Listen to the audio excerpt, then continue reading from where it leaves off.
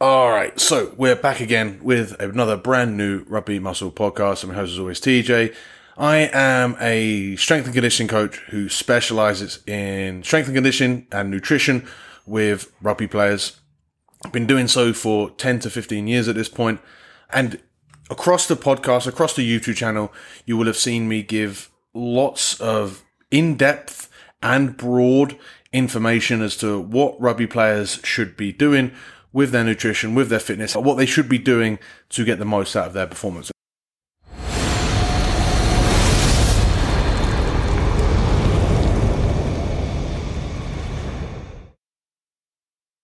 Today is a little bit more of a light-hearted and simpler sort of companion episode. Primarily, I wanted to make sure that I got one out this week. I do want to do another one in depth this week, but if I don't have the time, at least I'm sticking to making sure I get this done every single week.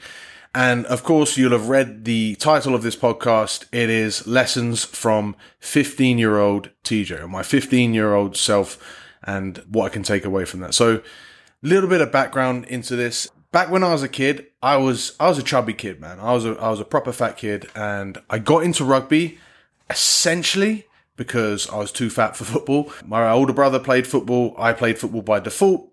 I played actually a bunch of sports, but I played football on a quite a successful team, and it got to the point where towards the middle of primary school, so I don't know what age that is, that must be like 10, 11, 12, something like that, I was not playing as much. I was mostly on the bench because my team was really good. Shout out to Henry Lansbury, who's on my team. He's the only one actually from that team I think that made it professional. There might have been a couple others that actually went professional football, which is insane. That's not the point. The point was that I was a chubby kid and they didn't want the chubby kid playing because clearly I wasn't as good. And my dad was like, okay, you need to like play a sport where you're still playing. Because I was fat, he had a mate at work that was like, oh, your kid's fat. He should go play rugby. And maybe it wasn't exactly like that, but that's kind of really what it was about. And so I went to rugby. I showed up and I loved it. This would have been about probably 11 or 12 years old, something like that, maybe younger. I can't actually remember the date. So just, this is sort of a blurry timeline, but a timeline nonetheless. So I started playing rugby and I made, they had the team I went to had two teams. Well, one was just everyone can play and then one was actually fairly competitive. And within a few weeks, I made the competitive team because I understood the game well. I was always a bit of an athlete. Not like amazing, but I just understood the game. And I think I was relatively athletic, but it was more about the understanding of the tactics and how to play the game and how to solve the problem that is rugby. And so, I made the first team of that team quite quickly. They weren't really a very good team within my region, but, I was playing every weekend. I enjoyed it. And that was it. I was one of the better players on the team as the years went. I still played loads of other sports, but rugby became the main one because I was quite good at it. Ended up being like the captain of my team. And that was it. Never really entertained the idea of going to an academy or trying to push this further. Never really entertained the idea of being a professional because I didn't really know what that entailed. Like, my dad never pushed me. He recently told me that he never thought about pushing as hard as you could to reach the highest level. He just thought sport is about playing sport with your mates. And so that's why he never really pushed me to take up opportunities that were available to kids at the time, opportunities of which there are even more and more and more so these days with the professionalism that now is in English rugby. Anyway, I got put forward to the county team and, because I was one of the best players in my team, and this is probably when I was like 13 or 14, whenever they first started doing county teams, I got put forward, and it was there that I realized that there was a lot more to rugby than I realized. Like, I didn't know private schools. If you're listening from anywhere else outside of the UK, private schools are called public schools. I don't know why. It doesn't really make sense, but it's the private schools where there is a big focus on rugby, and a lot of them will train most days, and a lot of them will lift and they'll be fit, and they'll take it seriously. I had no idea that existed at the time. I just went to my club team, and my school kind of played rugby, but not really. It got to the point where I was like second row for my team on the weekend, and I was fly half for my school because I was the only one that knew what to do. So when I got to county, I realized that there's a lot more like going on with rugby, and I could push it, but I was not doing anywhere near enough. And if I wanted to excel and play the best rugby and make this county team, because I thought, I'd never gotten to a level with rugby that I couldn't deal with. And I was like, okay, I just need to get fit. I didn't know anything about lifting, like nothing. I didn't know anything about protein outside of like science lessons telling you protein are the building blocks of the body or something like that. Like, I didn't know what protein was as far as food goes. I didn't know anything. Like, I didn't know how to train. I didn't know anything about like what I preach these days of rugby muscle. Not even like an awareness of this existence. All I knew was that I had a few mates that made the rugby team. I thought I was better than them. I thought maybe the only thing that was holding me back was my fitness. Like, a couple of my mates were a little bit faster. A couple of them just got lucky to make the team. And I thought, well, what can I do to play rugby, to play this high level of rugby? Get fit. So the only way I knew to do that was running. I knew that if I ran, I would get fitter. So what did I do? I ran. Monday to Friday, I got home from school. I put on some training clothes, just whatever random like nylon Nike stuff it was, and I ran.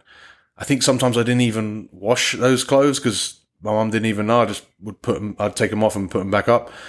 I don't think I showered when I came home from a run, but every day I got home from school, I changed out of my school uniform, and I went for a run. Sometimes I probably even ran less than 1K. Like, I ran around like the block, and then that was it. Some days I got ambitious and ran 3 to 5K. I don't think I ever ran more than 5K because I didn't know. I didn't know what I was doing. I just went out for a run, and I did that for 3 to 4 months. I basically ran every single day, and I look at this experience as pretty life-changing, and I think the lessons I can impart from this are what I'm going to go through now. So first things first, is something is important, you'll do it every day. Obviously, I didn't think about overtraining. I didn't know what overtraining was. I didn't know what training was. Obviously, because I've already just said, some days I ran like a K. Like, I wasn't overtraining. I just did it every day, and it wasn't something I thought about. I didn't worry about overtraining. I didn't worry about undertraining. I just thought, this is important to me, so I'm going to do it every day. That also leans into my second lesson, the power of routine. So I think of it like this. If something is in a routine, it will routinely get done. Sounds really obvious, but allow me to elaborate, right? This is important. If something is in your routine, it doesn't take up last place on the priority list and get done because it suits you. It's in the routine, so it gets done. It doesn't even take first place on your priority list.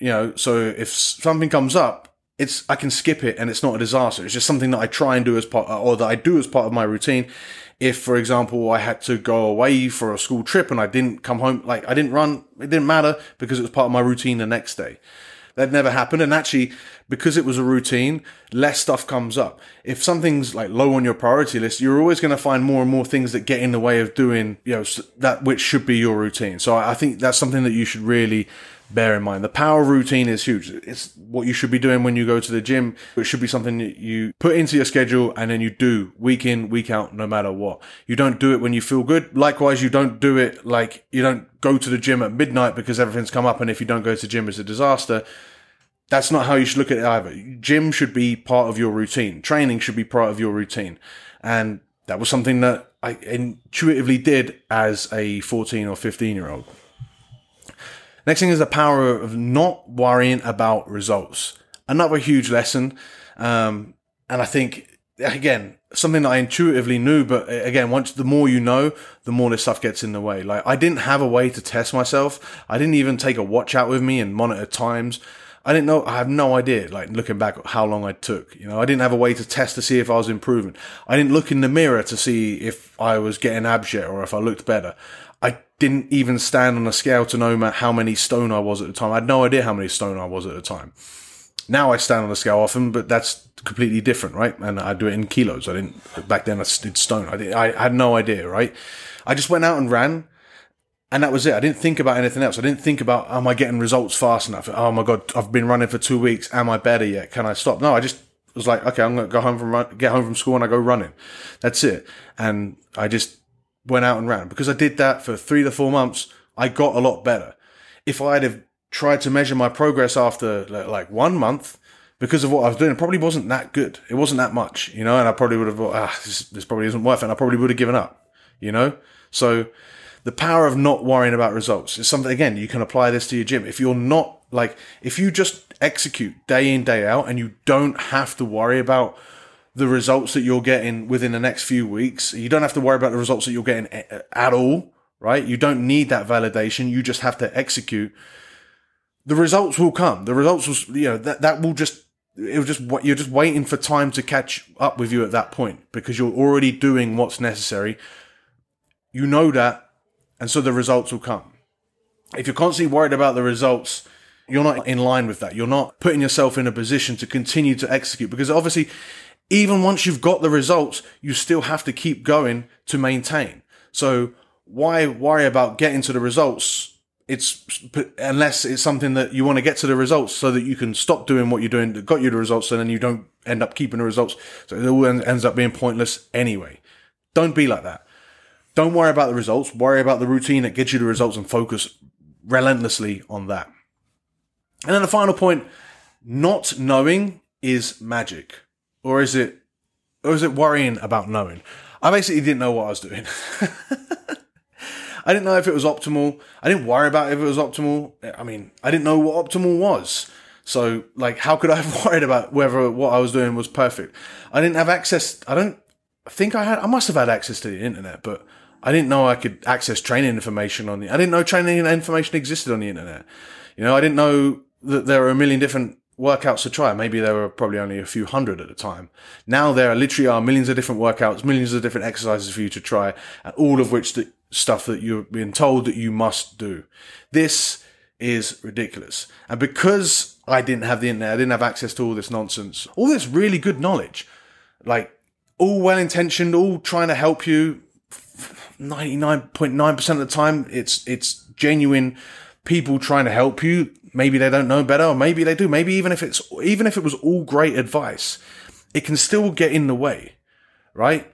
Because if I had had access and tried to work out the best plan for myself back then, I don't know if I'd have gotten better results, or if my results would have been worse, because probably what I would have done, right, more than anything, was just gotten overwhelmed, and I would have ended up just saying, "Oh, this isn't perfect," and never gotten anywhere.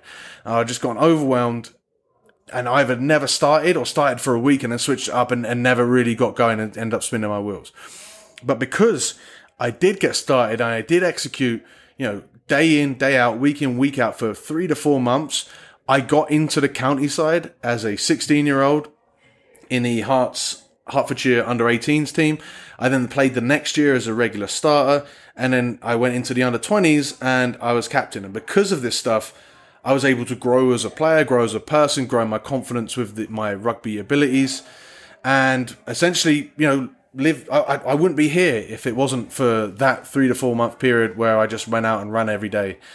That part of my life was an important leading factor into what became my rugby career. And even though that routine was so far from perfect, I couldn't change it, because I wouldn't be sat here chatting to you doing what I do, and I wouldn't have I wouldn't have this podcast episode. So, take that for what it's worth. It's interesting to look back on these things, and it's interesting for me to look back and realize, even though a lot of what I was doing, and even, especially this, was nonsense, there are always really good lessons that I still have to keep relearning day in, day out to this day. And reflecting on this, there's some things that I want to implement. There's some things that I want to make sure I implement with my clients. And hopefully you took something out of that. If you did, let me know in the comments below. If you've been enjoying the return of this podcast, once again, 5-star reviews, both on Spotify, but also on Apple Podcasts. They are massive to helping this podcast grow. Share it with a mate that wants to improve themselves. And also, if you're watching on the YouTube channel, give it a thumbs up. And we're doing a live YouTube next week, next Friday, or this coming Friday, if you're watching this at the day it's being released. whatever, the next coming Friday, the second Friday of every month, we will be doing a live Q&A. So if you want to have your question answered, pop it in the community tab. There's a feed there, or just pop it in a comment below. Actually, pop it in a comment below. Just give a comment below because it helps out the algorithm, helps grow this Rugby Muscle YouTube channel. Hopefully you enjoyed that one. A little bit different. Not so much, this is exactly what to do, but a lot more of a philosophical way of thinking that I think, you can agree that sometimes naivety and what I did as a 15-year-old actually was magic and you could learn a lot from it. So hopefully you did. I'll see you guys in the next one. Thank you so much for listening.